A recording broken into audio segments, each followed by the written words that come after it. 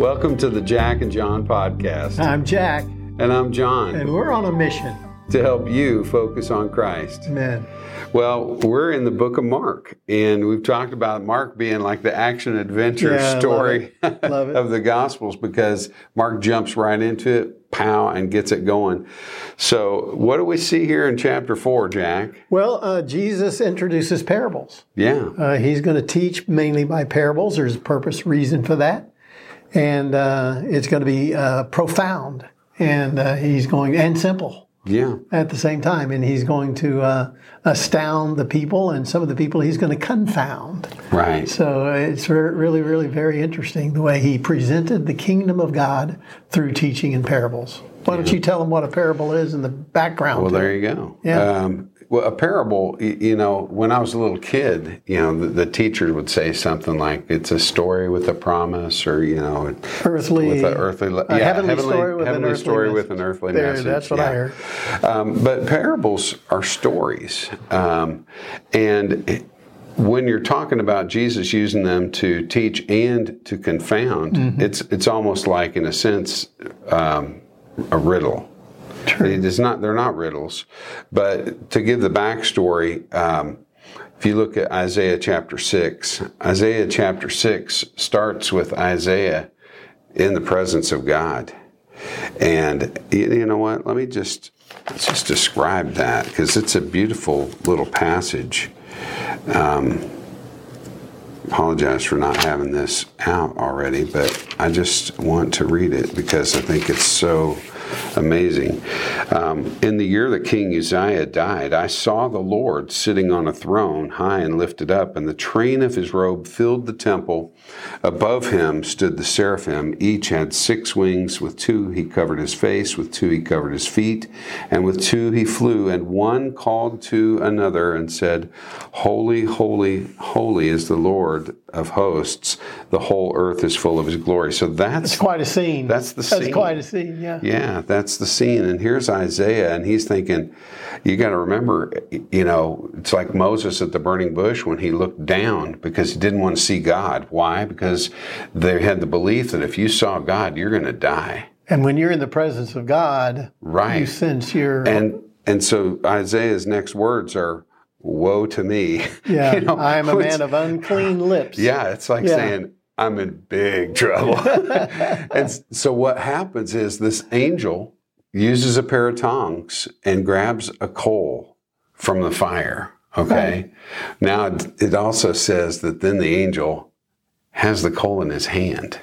So I'm like, that's either some tough hands or that coal cools off really quick. But he touches it to Isaiah's lips. Why? Because Isaiah says, I'm a man of unclean lips among a people of unclean lips.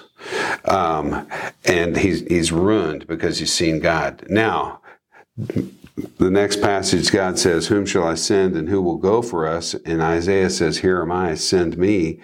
And God says, you volunteer for something, and it's like, you're excited. Here I am in the presence of God. He's wanting somebody to talk for him. And you're excited. It's like, I get to go on a mission for God. What's the mission going to be?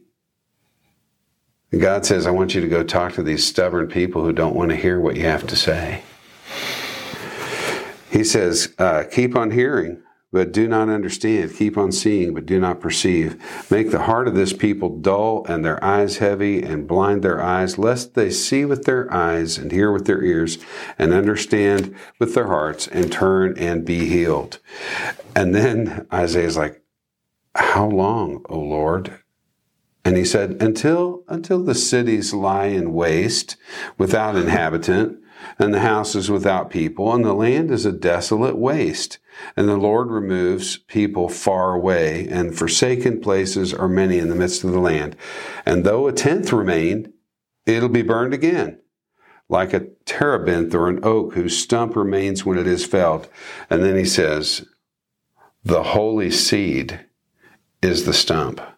And that reminds me of the stump and the root of Jesse, which is Jesus coming in. And so here's Jesus, the word of the Lord, that little sprig of life coming out of the root of Jesse, in this land of stubborn people that don't want to hear.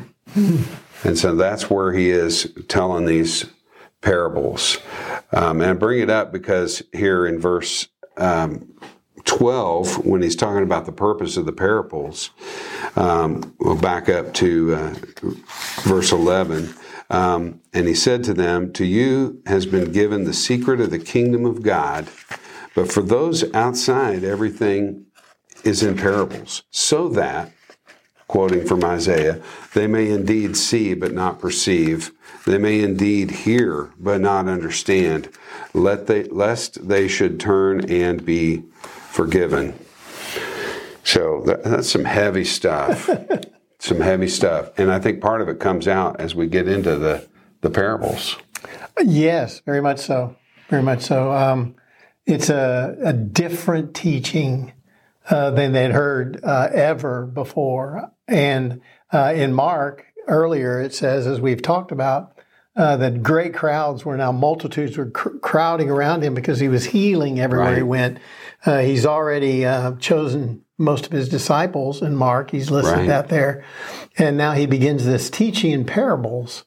And but he explains exactly what he's doing and what they're going to be about. And he gives us a key to understanding all of the parables if we'll just apply the key.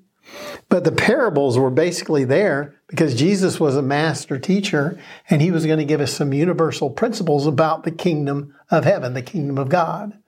The kingdom of God was kind of like a seed that started small and grew immensely and unnaturally, you'd have to say, right? Right. And it's amazing how he includes the disciples in these things and how long it took them to understand exactly who he was, what the kingdom was, what his goal was, what he was trying to do. And what he was trying to do was he was trying to bring it down to a level that we all can understand it. I think he also is bringing it down to a level that they can look back and understand. Because, you know, Paul talks about the mystery of Christ, the mystery of God now revealed through Christ. And so a lot of these things, you know, they're hearing the stories and they're kind of understanding, but not really, as we see over and over again in the gospel, until after the resurrection, the ascension, and the giving of the Holy Spirit. Right. And that was the big difference. Yeah. There. The Holy Spirit, to me, is the real eye-opener. Because now those disciples look back, it all makes sense. You know? Yeah. So, well, you want to hit on these parables? Yeah. If you look at the first one, it's the parable of the sower, and it has some universal principles in it. The universal principle is, depending on the soil, the condition of the soil is going to depend on the growth of the seed. The seed is the gospel of Jesus Christ. And he says that a sower goes out to sow some seed, and some of that seed fell on different kinds of soil. Some of it was on the road, and because it was on the road and it wasn't conducive to the seed sinking into the soil, having nutrients there, the birds came along and picked the seed off the path, and they didn't grow at all. Some fell on the stony soil. The stony soil was kind of like tribulation. That's the word I was trying to think of. Sure. Tribulation that was going to come. And when you have tribulation and heartache, these kind of things, if you don't have that rooted in deep, then the soil the seed didn't grow, didn't have nourishment, and died. Then he talks about the thorny soil being like the struggles of this life, or the riches of this life, materialism, these kind of things, that you build your life on that. And then when any kind of difficulty or major struggle comes into your life, then you haven't rooted in once again because of those concerns, those things, and the seed doesn't spring to life. And then there's the fertile soil. And when those seeds that fell in the fertile soil, it was like astounding growth. It was like supernatural growth because it produces 100-fold, Right. something you wouldn't even expect. So that's kind of the story of it, and it gives us this purpose of these parables is to begin to teach these concepts of the kingdom of God, and that he's going to be sharing this message of salvation through grace, through his death, through him being the Messiah that was going to be the sacrifice for sin. And as that message finally hit when it happened, then you see the growth of the kingdom through the book of Acts, and then through the letters to the churches and back through Revelations. And here we are today. We're a part of it. Right. So I see a lot of things in this, and I feel a real personal conviction in this also, Jack. I got to tell you, because when he's talking about the different kinds of soil, you know, I want to be, I want to be that fertile soil. You know, that's what I want. But as I'm reading it, where is it? The second kind of soil? It's down further. It's down when he's explaining it. It's down in 16. Yeah, that's where I'm talking about. Yeah. These are the ones sown on rocky ground, the ones who, when they hear the word, immediately receive it with joy. But they have no root in themselves, but endure for a while. Then when tribulation or persecution arises, they immediately fall away. The others sown among thorns, this is the part that feels convicting to me. It is convicting, yes. They are those who hear the word, but the cares of the world and the deceitfulness of riches and the desires for other things enter in and choke the word, and it proves unfruitful. I feel like this is where the American church is, in large part. I would agree. Because I feel like myself, a lot of us collectively, well, the cares of the world sums it up. Yeah. You know? Yeah, there's a lot of that. That's for sure. I mean, my Facebook story recently, I shared the picture of the gas pump. You know, that's a care. That's a care of the world. Yeah, I set a personal record at the gas pump. I put more cash into my gas tank than I ever have. And, you know, unfortunately, that's a reality. That's like a thorn, you know. I don't want that to keep the word from producing fruit in my life, okay?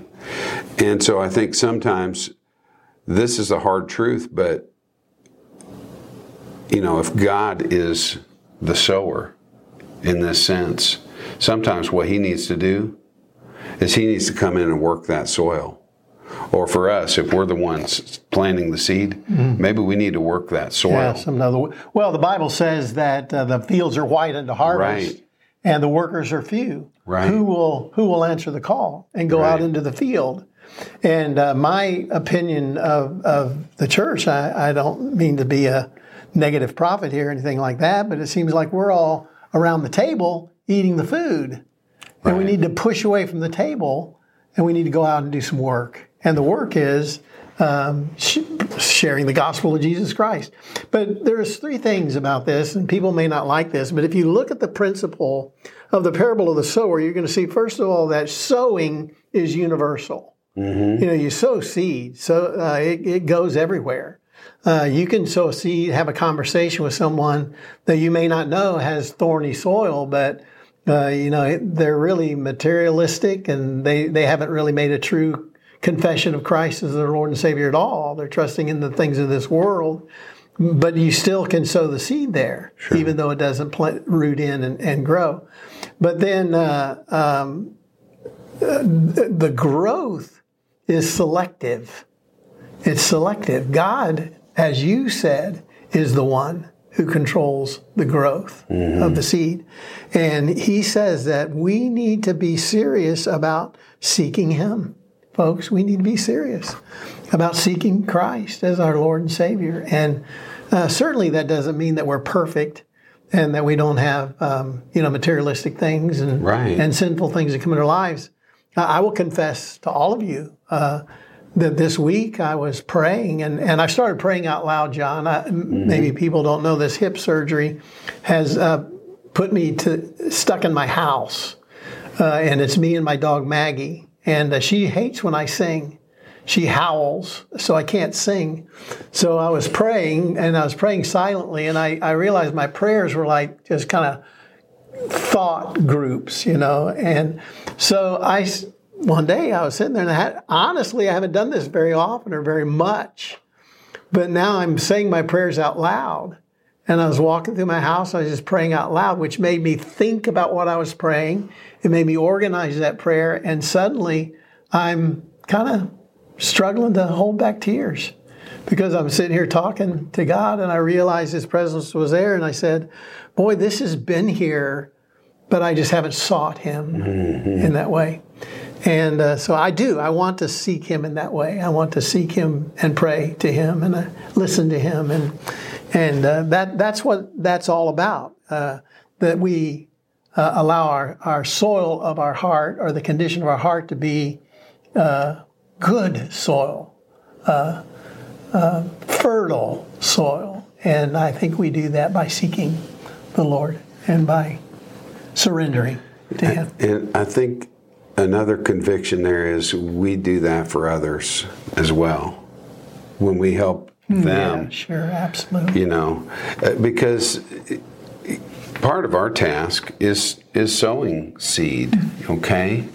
And if I'm the sower and all I'm doing is throwing seed where it's not going to take root, who am I helping?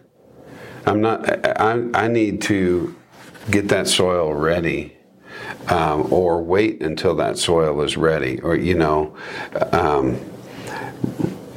I think the one thing to remember is that as much as we'd like everybody that's ever been born to be in heaven and to be saved, I don't think that's going to be the case. According to my study of Scripture, there are those that are going to be the sheep, and there's going to be the goats, and there's going to be a white throne judgment, and there's going to be a division, and there are children of God, and there are children of the evil one, and that's the case. And sometimes people don't want the seed. Sure. People don't want the light of Christ. People ask the question often of, why does God allow evil in the world? And not to dive into that question too much, but there's a story I heard about this guy that wishes for world peace. He wishes for world peace. Well, he wakes up the next morning and there's no one. And one of the interesting things is when we're talking about evil in the world, we look outside of ourselves and we think of this terrible person doing some terrible thing, okay? But what about myself? What about the evil that's in my heart? I can't say that every thought that I have is a pure, thought.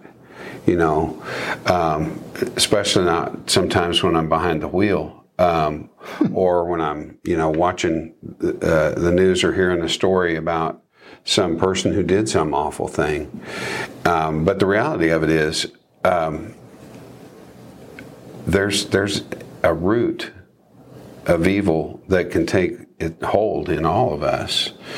And it's like you said, we've got to be receptive to the truth of God and let Him take root. I was doing some study this week, interestingly enough, just kind of reading, and when you do that, sometimes you wind up in Genesis. Have you ever found that? I'm just going to read the Bible, and lo and behold, you're reading through Genesis. And so I was back in Genesis, and I was reading the story of Noah and the destruction of all the people in the world, and I thought to myself, the problem here was that there was nobody worth saving. No one was to the place where they were faithful to God, had any faith in God to be worth saving. And then I thought, that's the same in Sodom and Gomorrah.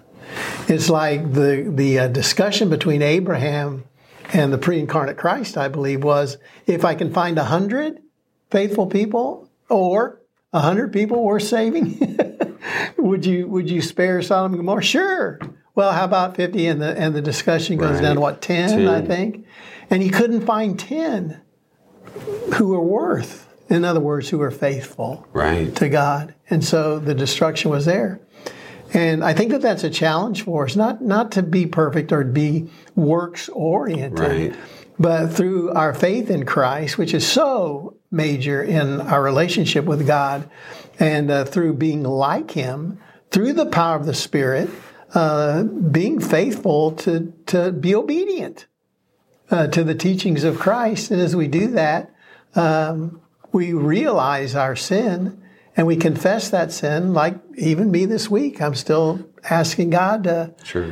Clean me up, fix me up, help me out, make me more like you, please, God. And I do think when we're talking about, the growth and the fruit that he's talking about here,